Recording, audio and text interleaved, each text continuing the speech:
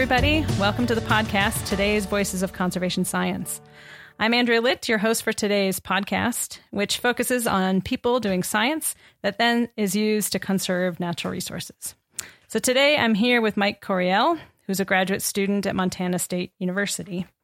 Hey, Mike, how are you doing? I'm doing well. So let's just start off by you telling us a little bit about yourself. Sure. I'm a PhD candidate here in the Department of Microbiology and Immunology.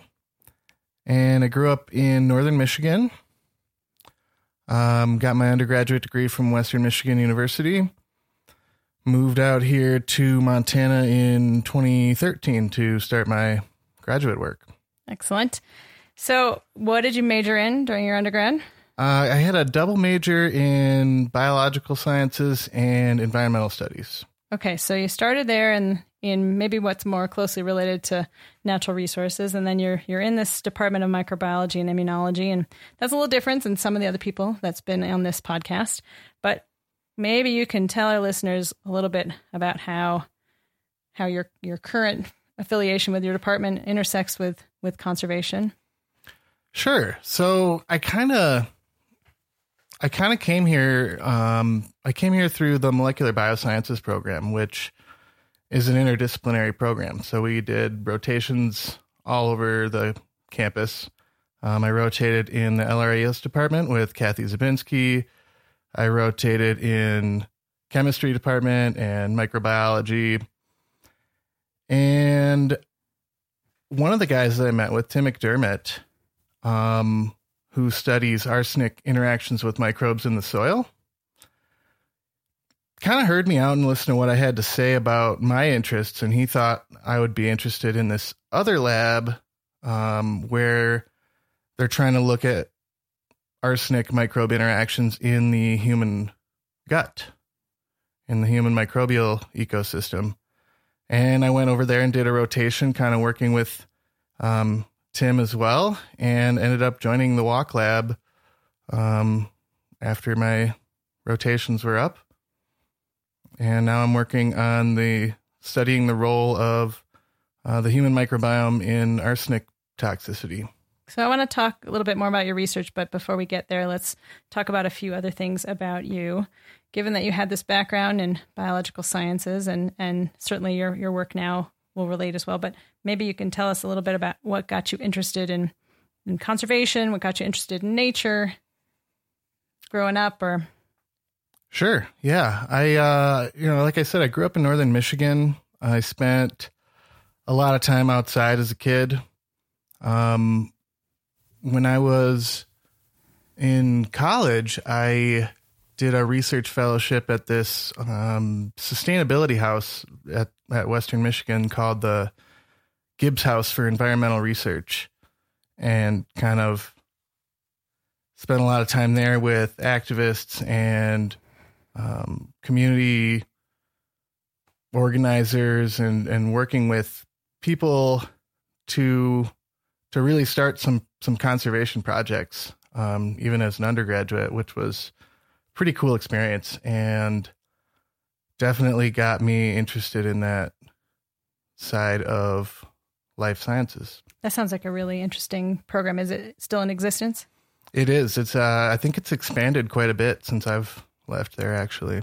I think it's really interesting to think about how lots of different disciplines might play into conservation and not just the straight sciences. And so what do you, as a scientist, what role do you think things like art and some of these other fields that maybe came to play in your experience there? What role do you think they play in the science and conservation we do? That's a really good sort of philosophical question. Yeah. It was interesting. So I lived with a poet at this house. We had a sort of poet laureate for the organization, and we had a lot of different people doing art projects as well.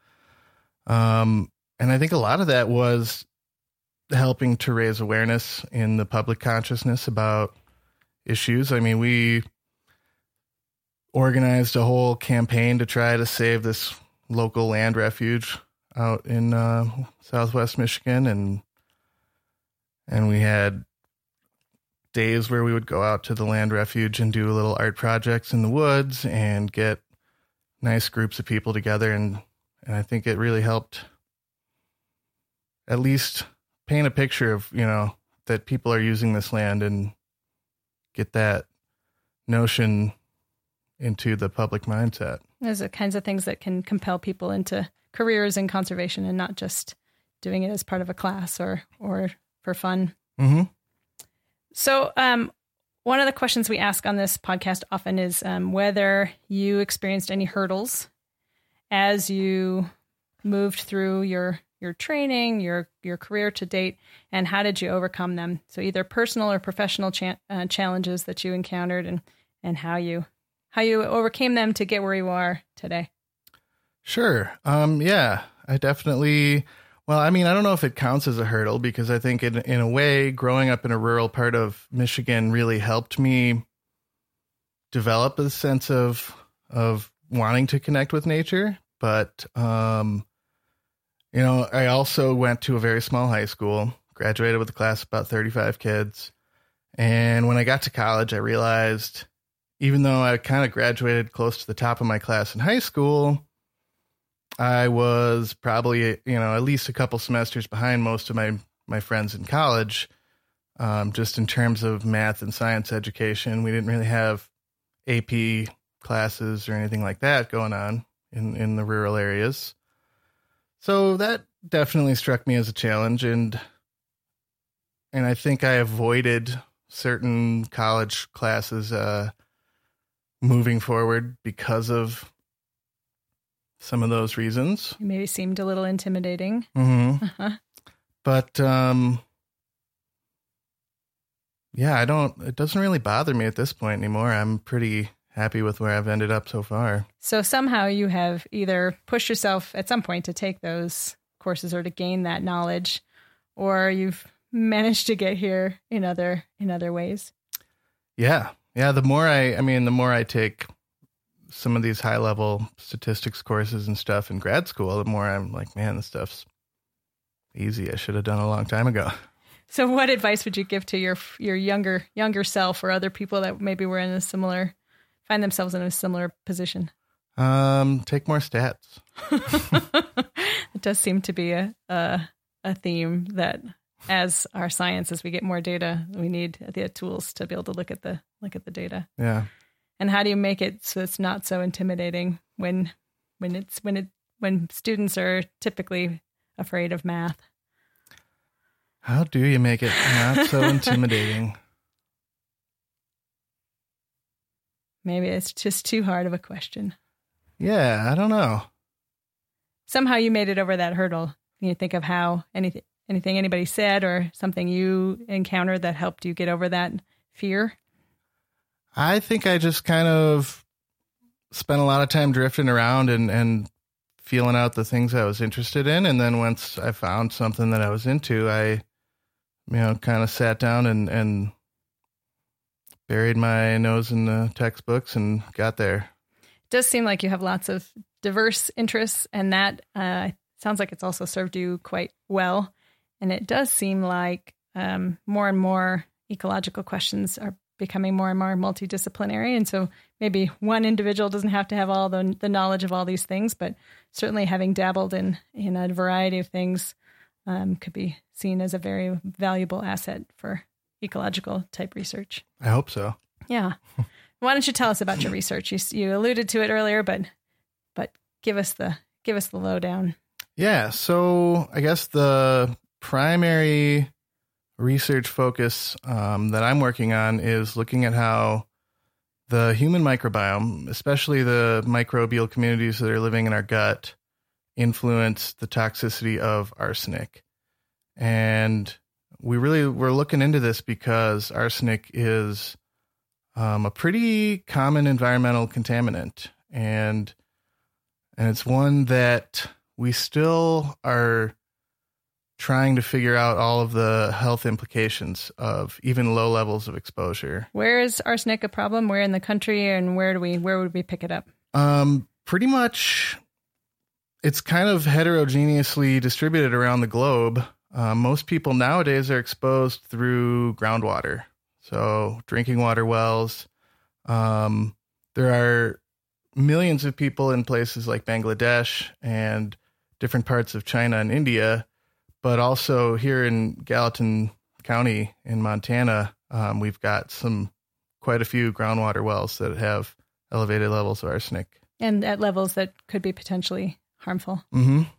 So what are you finding? What are you studying exactly with the gut and the microbiome, which does seem to be quite an important and up-and-coming research topic these days?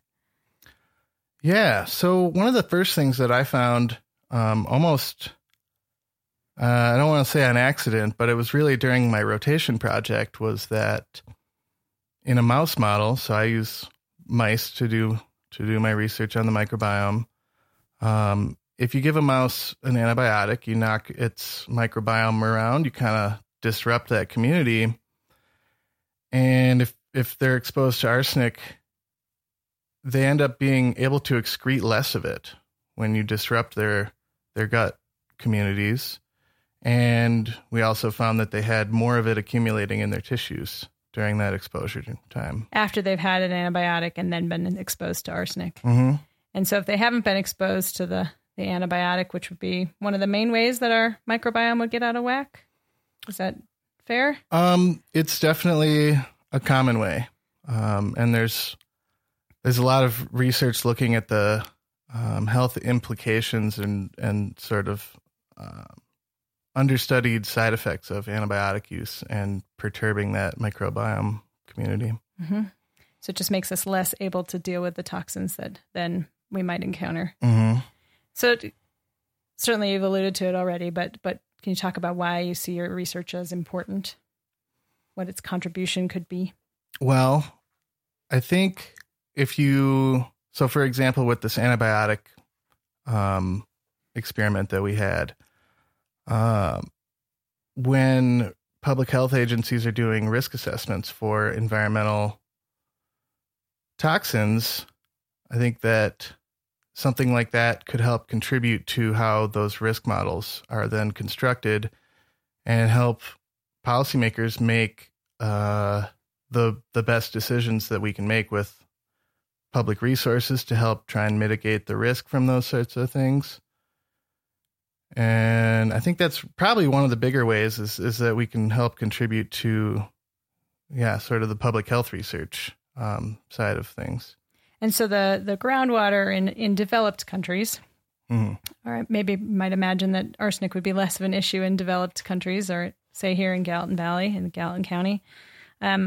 Is it a matter of just different kinds of wastewater or water treatment, or are there other things that we need to be thinking about in terms of the arsenic or these other toxins? Well, if you live in the city, if you're on a municipal water system, those tend to be pretty well tested. And if there is anything like elevated levels of arsenic or lead, it'll show up in a water quality report, and they're going to be required to take actions to mitigate that. But if you own your own home and you're out in the countryside and you have a well water system, those are often not tested at all. And so it's really important for people to get your wells tested. It's actually really inexpensive here in Montana. I think it's like $20 to get your wells tested for arsenic and other heavy metals. And then if there is something going on, you don't necessarily need to sell your house. A home filtration system that can remove arsenic is pretty inexpensive compared with the cost of owning a home. So water filters on your tap, or something more complicated than that? I think it's a little more complicated. I've never actually used one. Haven't had to deal. But I think I think it's sort of like a water softener system that under the sink kind of deal. Sort of an RO, right? Reverse osmosis filtration thing. And what happens if we are exposed to arsenic? What are the human health hazards? So most people aren't exposed to, I guess, levels that would cause acute poisoning. So, you're not going to drop dead tomorrow, but thank goodness. Lifetime exposures are associated with a number of different types of cancer. neurodegenerative disorders. Some metabolic disorders have been linked with arsenic exposure, like diabetes, type 2 diabetes, and also cardiovascular disease. And you talked about Bangladesh and other developing countries. Are levels of arsenic exposure at a rate or at a level that would be problematic in those places as well? I'm sorry. What?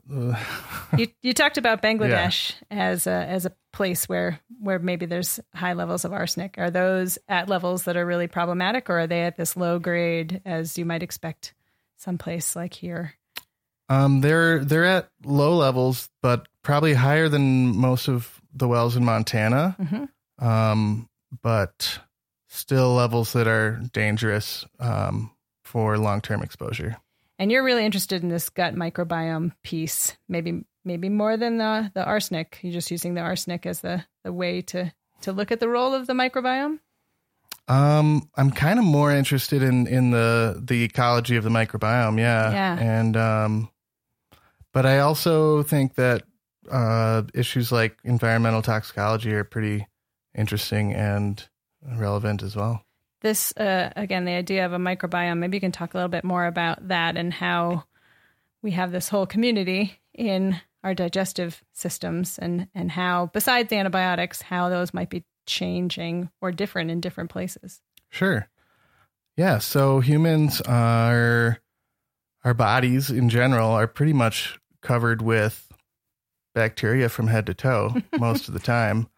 But really on the inside of our intestinal tract, we have really dense and really diverse communities that contribute to human health in a lot of ways that people really couldn't have known about even 20, 25 years ago. We're really kind of opening up this new field of microbiome science, mostly driven by advances in sequencing technology and things like that. But, yeah. I recently had heard about some work with microbiomes in birds and looking at where birds had spent time using the microbiome to figure out where birds had spent their time. So I thought that was a really interesting idea to think about how the microbial community inside an organism would tell you something about the outside of, where they'd been spending their time, either foraging or doing other activities. So it does seem like to be something that's we're learning more and more about recently. Yeah. And you work with mice, mm-hmm. and you use human microbiomes in these mice? In some of them we do, yeah. Wow. How does that work? Well, we have in the Walk Lab, we have one of maybe a handful of facilities around the country where we can maintain mice in a totally germ-free environment. Wow. And so they have no microbiome whatsoever, sort of growing up. And then we take a human sample, and it's as simple as it sounds. You just kind of introduce the human sample to the mice, and we give them a little time for it to set up shop, and then we start our experiments. And what kinds of things are you measuring? A lot of the time we're looking at mortality, but we're also working on some different studies looking at oxidative stress response. Can you explain that? Sure. Oxidative stress. So whenever your body is making energy or breaking down sugars to make energy, it's creating all these little oxide radicals, these hydroxide ions or hydrogen peroxide. And those little guys do a lot of damage to your cells. And so your body has all sorts of systems to try and deal with that oxidative stress. But something about low levels of arsenic exposure either throws off our body's system for dealing with oxidative stress or somehow increases the presence of those little oxide radicals. And so we're trying to measure that in some of our experiments. What else are we looking at? Well, it sounds like you guys are doing all kinds of really interesting things. What's the most interesting thing you could find from your research specifically? The most interesting thing, I think, would if we found a single bacterium or even a gene that was being encoded by the microbiome that we could then sort of replicate or select for and use that as a way to treat people that are exposed to low levels of arsenic, or help them to better be able to tolerate that without having toxic side effects, that would be probably the coolest thing we could find. That does sound pretty amazing. So some sort of introduced bacterium that would then help you be more immune or be better able to deal with those toxic effects. Yeah, that would be pretty amazing. Some sort of probiotic supplement. Yeah, I think that would be great. Where do you think the next steps are for you? Well, that's a good question. I'm given your diverse interests. Yeah. So I am, I think, scheduled to graduate in about a year Coming up with my PhD. I've been looking into a lot of different work situations. There's some nonprofits that I'm pretty interested in that I think would be a really interesting but challenging way to go. Do you think it'll focus on these like human health kinds of issues, or will you go back to something else that maybe you focused on earlier in your career? I've been looking into places that, well, I guess I've been looking at all sorts of jobs, but this seems like a good strategy at this point. Yeah. But there are some places around here that do scientific collaborations that I think are really interesting. Adventure Science here in Bozeman is one place that I've been looking at. And some places that do some of the human health research as well, I think are pretty interesting. So lots of potential options out here for a guy who has lots of different interests. Yeah. How about the wild card question of the interview, which is what's your favorite plant, your favorite animal, or one of each? Yeah. Totally, right. To change the topic completely. I forgot about that question. I think one of my favorite plants has always been the eastern white pine. And why is that? I like that tree too. But yeah, we have a couple of virgin stands of white pines left in Michigan, in northern Michigan, and I went to visit there sort of often when I was younger, and I thought they were just some of the most majestic forests I've ever hung out in. Something about those soft needles. Mm-hmm. Well, what about, do you have a favorite animal? Or are you sticking with plant? It's okay if you don't have a favorite animal. I don't have one off the top of my head. It's not your microbiome-infused mouse. No. Well, that's cool. We'll just leave it. We'll leave it there. Mike, thank you so much for taking the time to visit with us and telling us about your work and your background. And I wish you the best of luck in your last year here at Montana State University and wherever the next adventure may take you. Yeah, thank you. So thanks for listening to today's Voices of Conservation Science, and please spread the word about this podcast.